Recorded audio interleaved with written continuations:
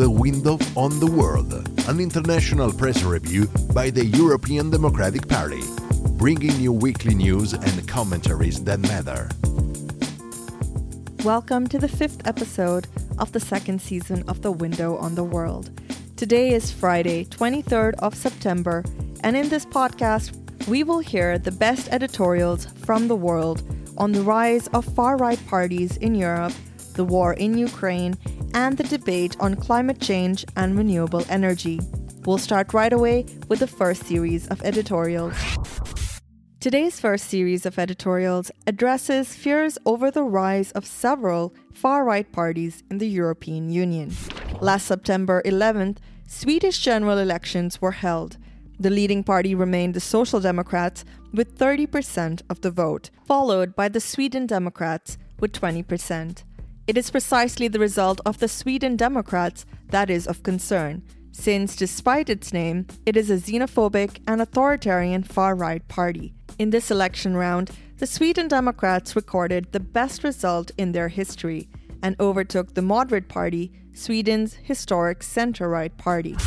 The first comment concerns precisely the outcome of the Swedish vote, and it comes from the American newspaper, The New York Times. Swedish writer and columnist Elisabeth Asprink draws an unsettling profile of the Sweden Democrats Party, beginning with the words used by a party representative in commenting on the election result. Helg seger. Although literally translated, this expression means holy victory. At the same time, it is dangerously close to the expression Hell seger, which is, instead, the Swedish translation of the famous Nazi expression Sieg Heil. Asprink has no doubt about the party's Nazi origins, born out of the merger of two neo-Nazi groups in the late 1980s. Of the 30 founding fathers of the party, 18 had Nazi affiliations, and some of these had even served in the SS. Over time, the party softened its image, for example by banning its members from wearing military uniforms. But the columnist argues the xenophobic and authoritarian ideology remains the same. Coming to more immediate issues, moreover, the party is very accommodating towards Russia. Despite the disturbing result of the election, the editorial concludes, we should not resign ourselves. On the contrary, we must keep in mind that the majority of the country's population is not in the ranks of the Sweden Democrats. We remain on the theme of the rise of far-right parties, but we'll go to the opposite side of Europe and to Italy. On Sunday, the southern European country will also go to the polls to choose a new government. The party given as a favorite in this case is Fratelli d'Italia, led by Giorgia Meloni. Who is the real Giorgia Meloni? Wonders the editorial staff of the British newspaper, The Financial Times. Meloni indeed seems to be used to presenting conflicting versions of herself. For example, she calls herself a center-right conservative, but has refused to disavow the roots of her party, whose flag still carries the fascist flame. In addition, she supports the need for a naval blockade to prevent migrants from reaching Italy, and she frequently rails against the LGBT lobby. During the campaign, however, she presented a more moderate face, since the main concern of voters is the cost of living and not immigration. Part of her appeal is coming across as a novelty, having steadfastly refused to join Mario Draghi's unity government. If the election go as expected, and thus Meloni becomes prime minister, then the newspaper's editorial board concludes, we will soon find out who she really is. The last editorial on the subject comes from the German newspaper Süddeutsche Zeitung. Given the growing number of anti-European governments, how many more right-wing governments can the European Union handle?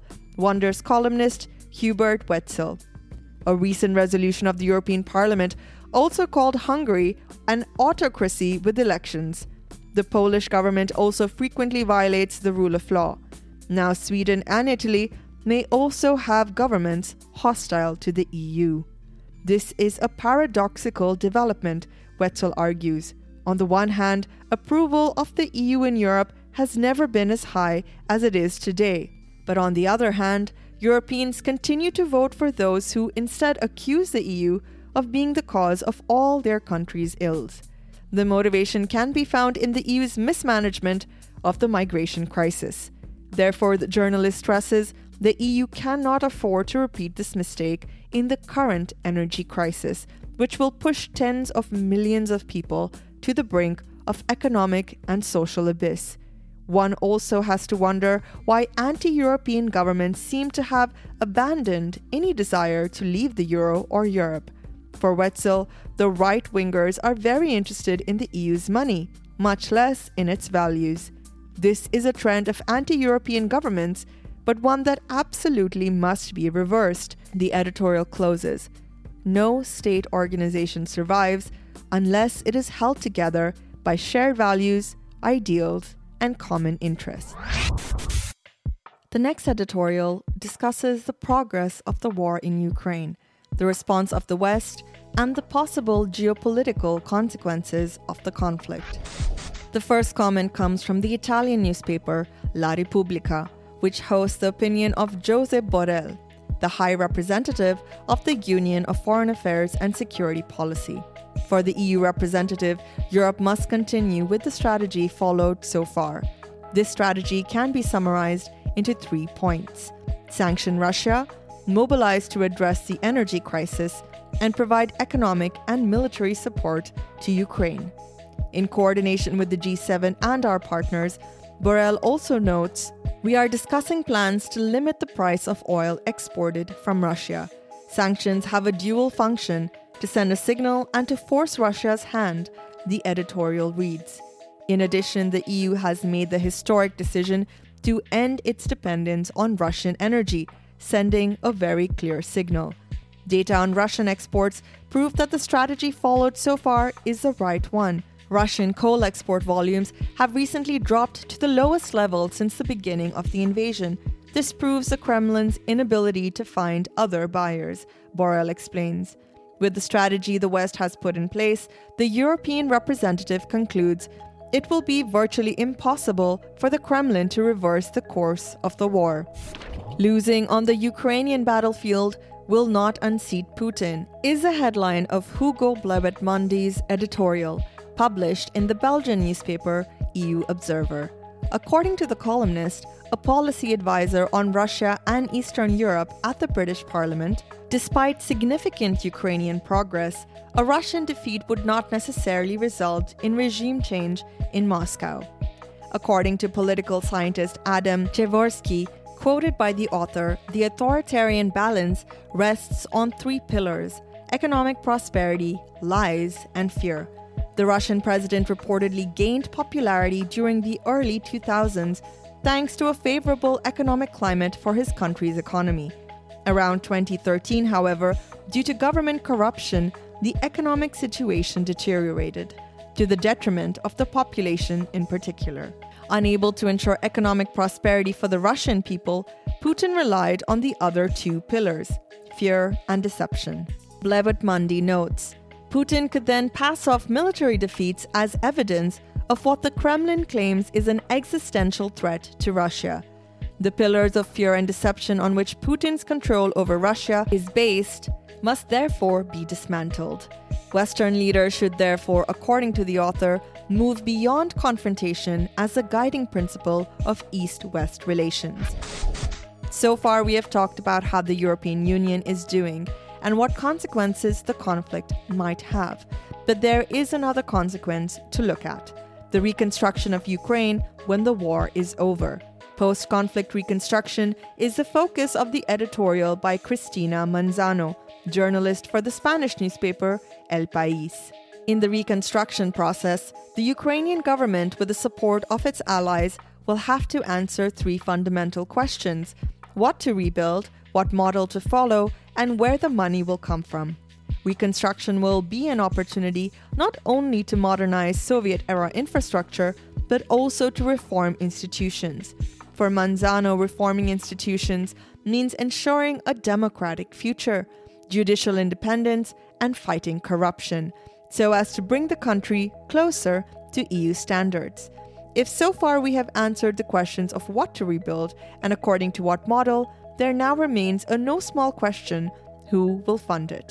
The Ukrainian government estimates that $750 billion will be needed for reconstruction, while the ECB has estimated that it will take $1,000 billion, the columnist points out.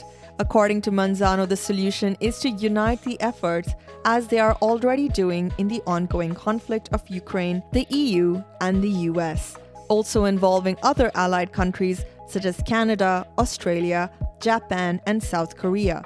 But most of all, she concludes, it should be the EU that carves out a leading role, having a special and strategic interest in the future of the Eastern European country. The last editorial of the day deals with the topic of climate change. The first commentary on the subject is by Jeff Sparrow, columnist for the British newspaper The Guardian. As humanity faces what is perhaps the most serious crisis of our time, climate change, why is it, the columnist asks, that so many governments pass more or less stringent laws against those who protest against fossil fuel companies? Environmental economist Aviel Verbruggen, asked about the issue, estimates that the fossil fuel industry has generated $2.8 billion in profit every day over the past 50 years. You can buy every politician, every system with all this money, the economist claims. The author of the editorial then lists a series of laws against those who protest the use of fossil fuels. And while it is not surprising, Sparrow states, that some of these laws are enforced in dictatorships, such as Egypt, it is striking that there are also examples of them in democratic countries, such as Germany, the United States, and Australia. Notably, in the latter two countries, pro-climate protesters might face jail time, even in the case of peaceful protests. None of this is an accident, the article reads. According to the columnist, corporations and politicians who serve them are readying for intensified clashes between the few who benefit from climate change and the vast majority who suffer. Environmentalists, therefore, Sparrow concludes, have in turn to intensify theirs as well. One of the most controversial points in the renewable energy debate concerns nuclear energy. In this regard, let's hear two different opinions on this issue. Farhad Manjoo, a columnist for the American newspaper The New York Times, believes, to use a metaphor, that responding to such a climate emergency with nuclear power is like calling on a sloth to put out a house fire. What does he mean? Nuclear power is much slower to build than most other forms of energy, and it is also much more expensive, he explains. Just look at the 63 nuclear reactors that have been built since 2011. On average, it has taken about 10 years for each reactor. To compare with renewable energies such as wind or solar power, in 2020 and 2021 alone, the world will add 464 gigawatts of power generation capacity, more than all the nuclear power plants currently operating in the world. But the columnist is keen to point out that he is not entirely against nuclear power. Quite the contrary. It is a construction of nuclear power plants in countries where energy needs are growing little or not at all that it is an unnecessary expense. In places like China, India, and other regions where energy demand is growing, Manjoo points out, new nuclear plants might have an important role to play. But in first world countries without nuclear power plants, the editorial suggests, it would be wiser to invest directly in solar or wind power. In closing the article, the American columnist, in support of his argument, quotes an expert in the field.